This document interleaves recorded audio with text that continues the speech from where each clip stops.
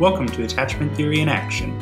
Our podcast is dedicated to therapists, social workers, counselors, and psychologists who are working with clients from an attachment-based perspective.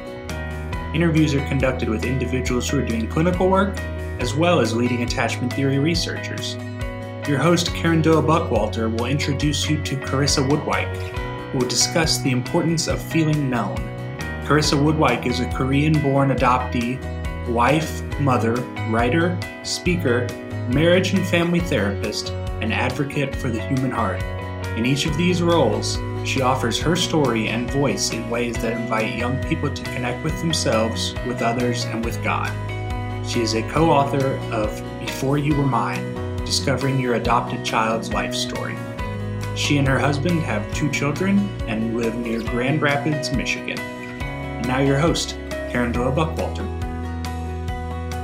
Well, hello everyone. I am here on the Attachment Theory in Action podcast today with a really wonderful guest, and she is a mom and a therapist and an adult adoptee from South Korea. And I actually sort of met her online through a wonderful video that she has, and so we'll talk a little bit about that. But Carissa, welcome.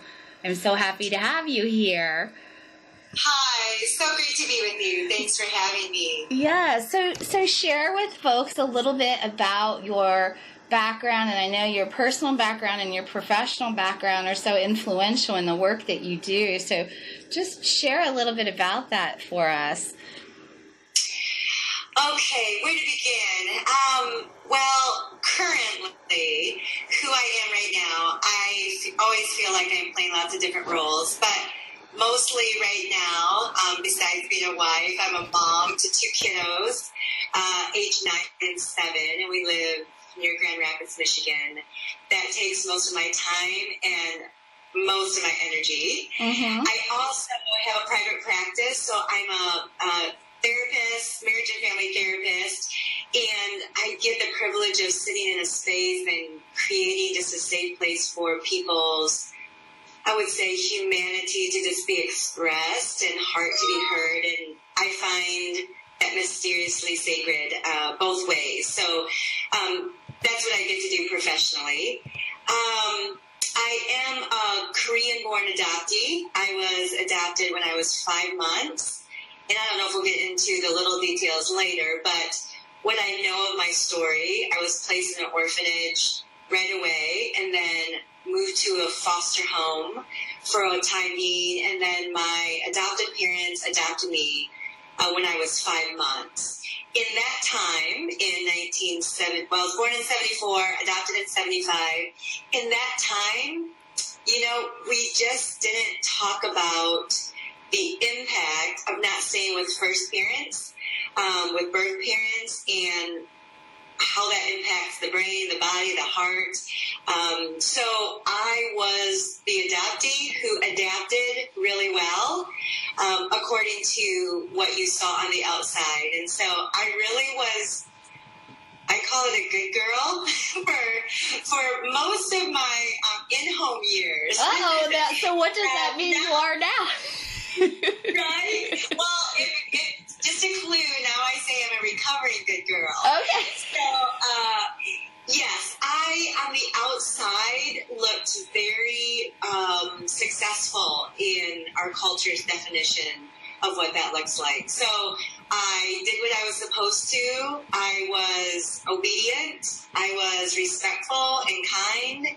I didn't show a lot of emotion, and we'll get into that, I'm sure, later. But so I also had a brother who was adopted within the first week of when he was born. He is Caucasian, and he was domestically adopted. So he was 14 months older, so I grew up with one brother. And then I think just another dynamic of our home, besides growing up in the 70s and 80s, my father was a pastor in the evangelical world. So I definitely believe that shaped and formed me and our family and how we grew together. So that was a big dynamic. And I would say another dynamic is just being in a mostly white dominant culture. So that's another layer too. Mm-hmm. So, grew up pretty, I mean, if we can dive all into this, but pretty normal world, just socioeconomically, educationally, professionally and personally. So on the outside looking in, you could easily call us a good, typical, blended family. Yeah. Blended in the sense of, racial, ethnic blending. Right. What would you say if someone was looking inside of you personally was going on during those times? And would you have been able to articulate it at that time? I think that's what's the tricky thing as an adopted person. Again, because of the time and culture, and then also just our family faith culture, not talking about, not naming, let's just even say the glad, mad, sad, scared, and then also not learning what to do with that. I would say the average person would have looked at me and said, she's great. She's doing great. She's stable. So on the outside, I think he would really have thought I had done well. Now, what I remember feeling inside, I would just say I just felt pretty bland. So I wasn't the person who was deeply depressed or even deeply emotional or deeply dramatic. I just maintained. It was, I did feel glad, mad, sad, scared, but minimally, and then I quickly moved past that. Mm-hmm. So what I found, I would say, value in and identity in was my performance and my pleasing and my perfection, because I was pretty good at all of those. Mm-hmm. Again, not in a loud way, but just in a quiet, consistent way. Mm-hmm. Mm-hmm. Yes. And so, going back just to your talk that I mentioned at the beginning, I felt when I first heard that talk a sense of, I guess, conviction or something as a therapist, because it was about listening. It was also about this sort of rescue idea that we have going on with the orphan movement, and we're going to go in and rescue these children. It just sort of turned everything upside down for me and made me feel like, am I even listening? Or am I sort of just imposing these ideas that I have? I'm reading books, I'm reading research, I'm trying to understand dynamics of adoption and international adoption and loss of early caretakers. And it sort of just stopped me in my tracks of, but that's all what I'm doing and how I'm taking in the information, and am I really listening? So tell me a little bit about that talk and the meaning of that talk and what you wanted people to get from it. Wow, that was quite an adventure. Let me just set the stage in saying that I was asked to speak to adopted parents and adoptees at an event about what it means to listen to the adopted person's heart. At that time, I would say that I had minimally thought about my story in that perspective, but had been introduced to my heart, just not always connected it to the relinquishment and the early loss and the rupture. So as I started writing that, I myself was blown away at what came out of me. And even though it's not super connected to my personal story, it is. But what I found as I wrote that and as that came to completion was how much was inside of me and my longing to still feel heard, wanted, needed, understood. But I would say the word that still now, this many years later after writing that piece, the word that still hits me the most and still is a longing is to feel known. Mm-hmm. So for me, that was written on behalf of the human heart of someone who has lost someone, significant people, so early in life. Mm-hmm. And what I wanted to say was, here are all the things, good things, that professionals and parents and advocates are doing. But this is what we need you to be. And that is to be with us, with your presence, with your humanity, and truly just entering into our humanity versus rescuing us with a method or a rationalization or an explanation of why we should or shouldn't feel the way that we're feeling. So to me it was, here are all the things that you are seeing and witnessing and experiencing with those of us who've had relational rupture and loss early on. But what you're doing about it is not as important as just entering into the hard places, into the mad, sad, and scared with us. And actually in that talk, what kind of came out was, as you do that, and as you start naming the mad, sad, and scared in your own story and in your own heart, it actually might connect us and join us in a way that could be healing for all the people who are in that space. So that could mean adoptive parent and adopted child, but I also would say to the broader adoption triangle that we have going. What if we did that not only for the adoptive parent and the adoptee, but also to the birth parent? Because we've all experienced loss and rupture and brokenness, which means all of our stories hold so much potential for beauty and healing and wholeness and redemption. Mm-hmm. So for me, that listen talk even initiated some more. I probably could write a listen part 2. Do it. For the adoption triad, because we do need one another's stories. We need each other's faces. We need each other's presence. And I think that the healing in and among the adoption triad is so connected to the healing and wholeness in the whole adoption movement, if you want to call it that. I don't love that word, but that's okay.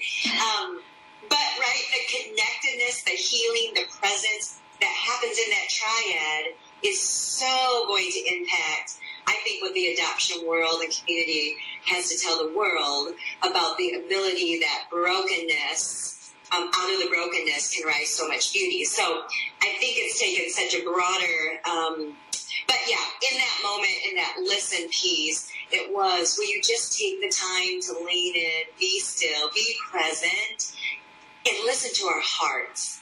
Because that's the place where the healing needs to happen. Mm-hmm. And then I believe that I love Dan Siegel's words always, that the more we feel felt, the more I believe that healing, that's where healing takes place. Mm-hmm. Mm-hmm. So yeah, that listen piece, Karen, was, it surprised me, and I'm so grateful that it was a gift to the adoption world. Yes. Well, as you're talking, I'm thinking of a couple of things. One, I'm thinking, one of my teachers and mentors, Michael Trout, he says, it's not about technique, it's about a way of being with people. Yes. I've run off and learned a lot of techniques, and that I think that makes me feel a little more confident and secure, but that's really not what it's about, is it? There's a both and there for me. So how do we... If you don't offer presence as you're offering the practices will only take you so far. Yes. And I do believe that someone's ability to offer presence is so directly related to how much they've gone into their story and into their heart too. So one just kind of begets the other, because the practices, what I know you're specialized at, it is so helpful and so needed also. So to me, it's just a combination of both. You can't have one without the other. And I love what you're saying about bringing everyone together for healing. Why do we have this idea that we have to be like all okay and just help the child? I love what you're saying, and I have seen connection between children and parents when parents make themselves vulnerable. You know, it's amazing, even if a parent shares a difficult time as an adolescent with their adolescent child. You know, this could be a kid that's never listening to you and is tired of your lectures and your rules and whatever. But when you go there, they're riveted to what you're saying. Yeah. And I think I don't know why we have this idea to avoid that mutual vulnerability. Yeah, that's a great word to say. Yeah. And it's mutually empowering. It's mutual. I think another word that I've often used as I've learned to articulate my heart in the adoption community is this two-way street. And again, historically, it's felt like, and I do believe people have begun to own this, it's felt like the child is the needy, powerless, helpless victim, and the adoptive parent is the rescuer, the healer. And one of the things that many parents have said to me as I've spoken to different groups is, Krista, when you say we don't have to be the healer and we actually aren't the healer, it actually frees them from this responsibility, because I think so many adoptive parents go into adoption or even foster care and say, I have to heal this kid because that's my main purpose. And I think the main purpose of anyone coming into a child whose story started with loss and rupture is relationship and connection, because that's what got distorted, that's what got ruptured.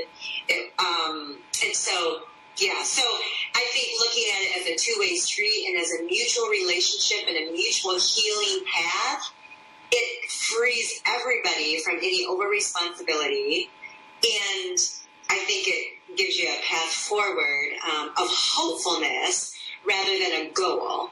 Right. And how do you see, I think at the same time, we both agree a parent has to have some strength, has to be there for the child to rely on them. We don't want them falling apart around their child on a regular basis or something like that. So how do we balance that? What do you say to that? Oh, that's a big question.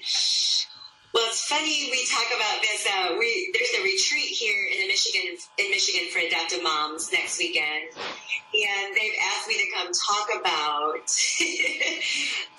the adoptive parent story and how connected it is, and their healing and wholeness, and how it's so connected to the adopted child's story of healing and wholeness. So, you know, the saying is out there, we can only take someone as far as we've gone. I believe that as a therapist. I believe that as a parent. I believe that as a friend. And, you know, that applies to all the different areas. So I would say it's so important that a parent, but I could even add professional in there, that a parent goes on the journey of learning and finding who they are, so they can, in relationship, offer that as a gift rather than find their validation and worth through what works or doesn't work with their child. Wow. And I think that's universal to parenting, not just Yes, adopted. I was just going to say that's everyone. That's not just an adoption. Yeah. Because again, I think one of the core ways that brokenness hits each of us is we forgot who we are. And it's not that we have to strive to become someone. I actually think it's remembering who we are already. It's just that people, experiences, events, we forgot that, or we were fed lies because of different negative experiences, right? So it's knowing who we are so we can offer that, expecting nothing in return. Now, that's the perfect world. So what I love about what I've learned in the adoption world, just to bring this full circle a little bit, it's not, again, even finding who you are and knowing who you are and offering that. It's allowing that when the rupture, when the mistakes happen, that instead of rationalizing or explaining or sweeping under the rug, that we actually learn how to repair, be vulnerable together, listen to one another, and it's in that repair that creates connection. So I'm not advocating for, hey, figure this all out, read all the books, do your own internal inward journey, and then you'll be a great parent. I'm just saying that will help for when you do have the pain, the hardship, the rupture, in knowing how to repair and being human together, so that the healing can happen in relationship and connection.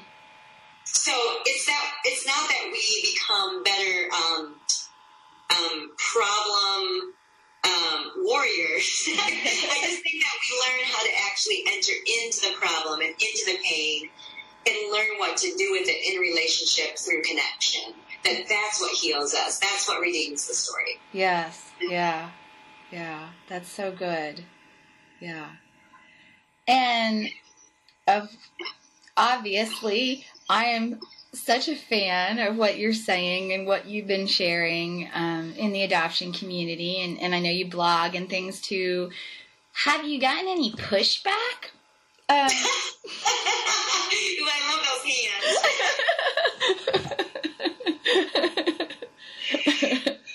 Okay, I'll tell you the pushback that I know of. Okay.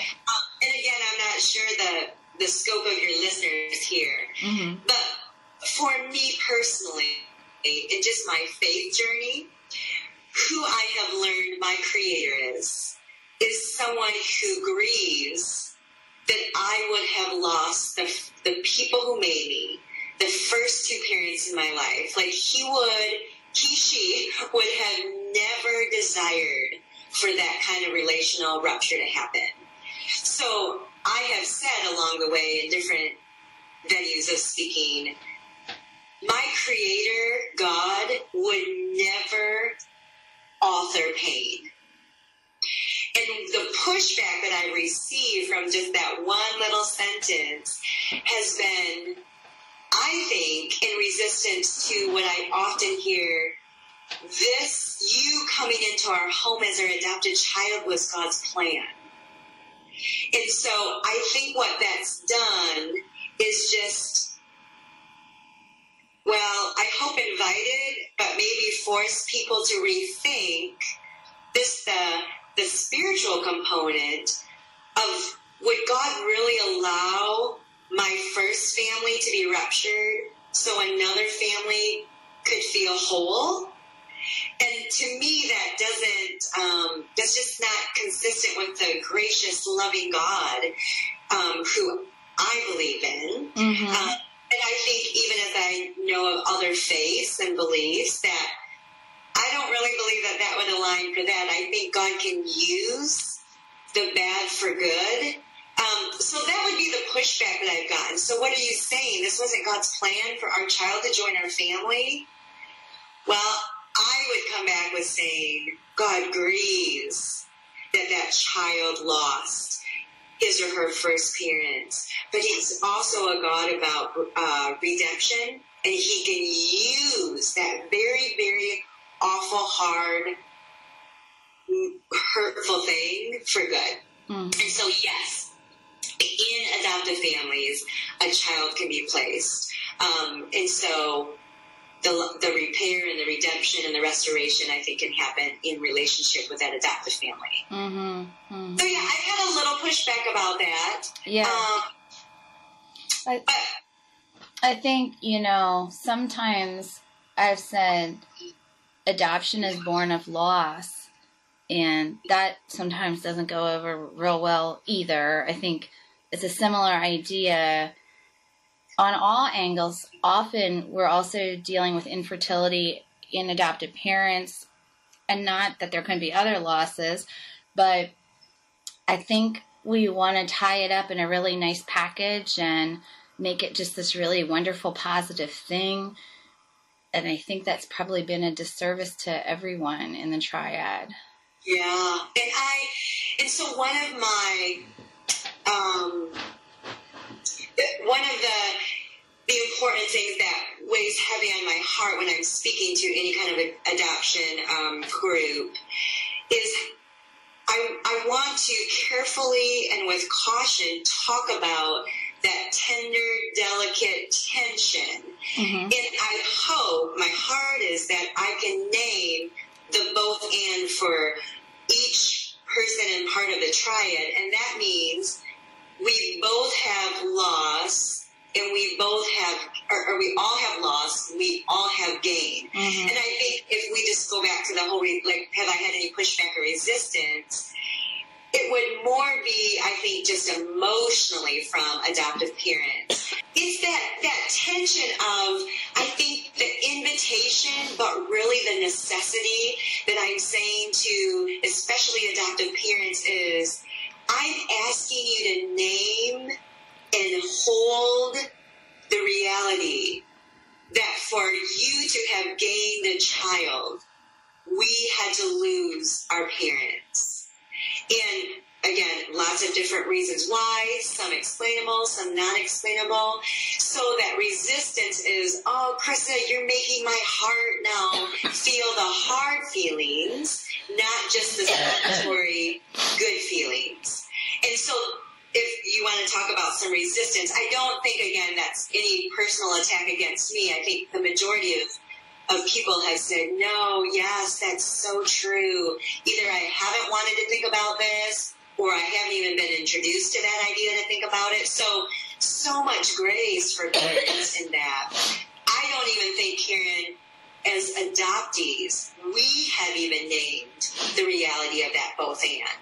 So I think adult adoptees now, because of the platform they've been given, because of blogging and the internet, I think they're bleeding out loud and talking about all the loss and sadness and grief inside of them. Sometimes I think that's helpful, and a lot of times I don't think that that's necessarily helpful, because I still believe in redemptive storytelling, not just storytelling. So anyway, I think that then the adoptive parents are overwhelmed with all this emotion, and especially a lot of mad, but I think it's really sad mad. And so I think that that's been really hard for the adoptive parent part of the triad to really listen to, because it's just come bursting out, over the interweb. So, but yeah, the tension's there, the resistance is there, because that's just our human heart. We don't want to feel badly. Mm-hmm. We want a good solution. We want a happy ending, and we want a good story. But a good story never, ever becomes a good story without the character going through the pain and the suffering. Gosh, that is so true, what you're saying.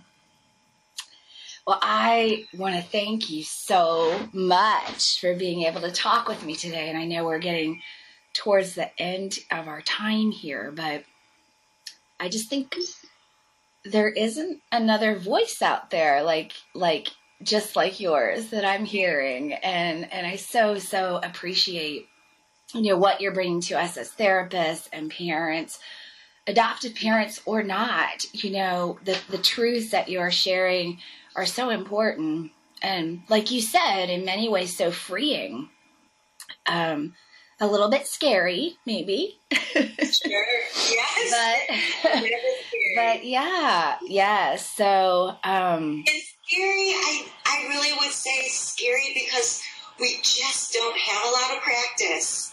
Like, who gave us a manual as we were growing up on our Mad, Sad, and Scared? Right. No other manual. So It's all new for us to practice, whether it's with our partner, whether it's with our kids. We're just, and I keep hearing a woman's voice at a conference I went to years ago, and she was a grandma, and she was teaching us how to enter in and she was using her grandchild as she spilled flour all over her kitchen floor. And she's like, of course, instantly you just want to yell because you're mad that there's a mess. But here's what I'm learning to do as the grandma, she said, to just look down at her and say, it's okay, honey, we're just learning. And so I hope we offer ourselves grace. We're all just learning. That's so beautiful. So yeah, much grace to the people who are listening in this of it's okay, and it's just using our mistakes for good. Yes. And we get up and we try again because we're just learning. Yes. Well, where can people find your talk that we've referenced several times and your blog, and you've done some other writing too? Tell us where we can find more of your message. Well, the talk on Vimeo, and it's called Listen. And you can just Google Carissa Woodwike and listen, and I'm sure it'll pop up. I do have a blog at WordPress under Carissa Woodwike. I haven't blogged there for a while. I mean, like 2 years a while. Okay. But I think about it all the time, just as much as I think about writing a book all the time. But I really did start an adoption series. That blog wasn't started to be an adoption blog, but there is a little series on there for adoption. But also for me, I think one of my favorite places just to write, whether it's about Carissa's commentary on the show This Is Us, or but it's on Facebook, just under Carissa Woodwike, and that's a public page. So I love that, and that's where I share a lot of my heart, and even I always call it my therapist thoughts. Yes. And then years ago, like 10 years ago, my co-author and I wrote a book called Before You Were Mine, Discovering Your Adopted Child's Life Story. So I know that's still out on Amazon or probably at your local library too. Good. And yeah, I think if you just Google, I have done a lot of writing for different places. So I would say, that's why we love Google. Yes. Well, thank you so much for being here today. And I look forward to the next time we are able to connect. I know we'll intersect again. So thank you so much. I know we decided to have a chapter 2. Yes. Okay, Karen, well, thank you so much for just inviting the adopted person's voice. Yes. To be able to be heard and to be listened to. So grateful for that. Yes. Thank you. Thank you for joining us for this edition of Attachment Theory in Action. Please follow our site, traumaattachmentcenter.com, or subscribe on iTunes, Google Play, or Podbean for future podcasts. If you enjoyed our broadcast, please leave a review and share with your professional network. For additional resources, training opportunities, and blogs, log on to traumaattachmentcenter.com. We hope you'll join us again as we continue to explore the world of adoption, developmental trauma, and attachment theory.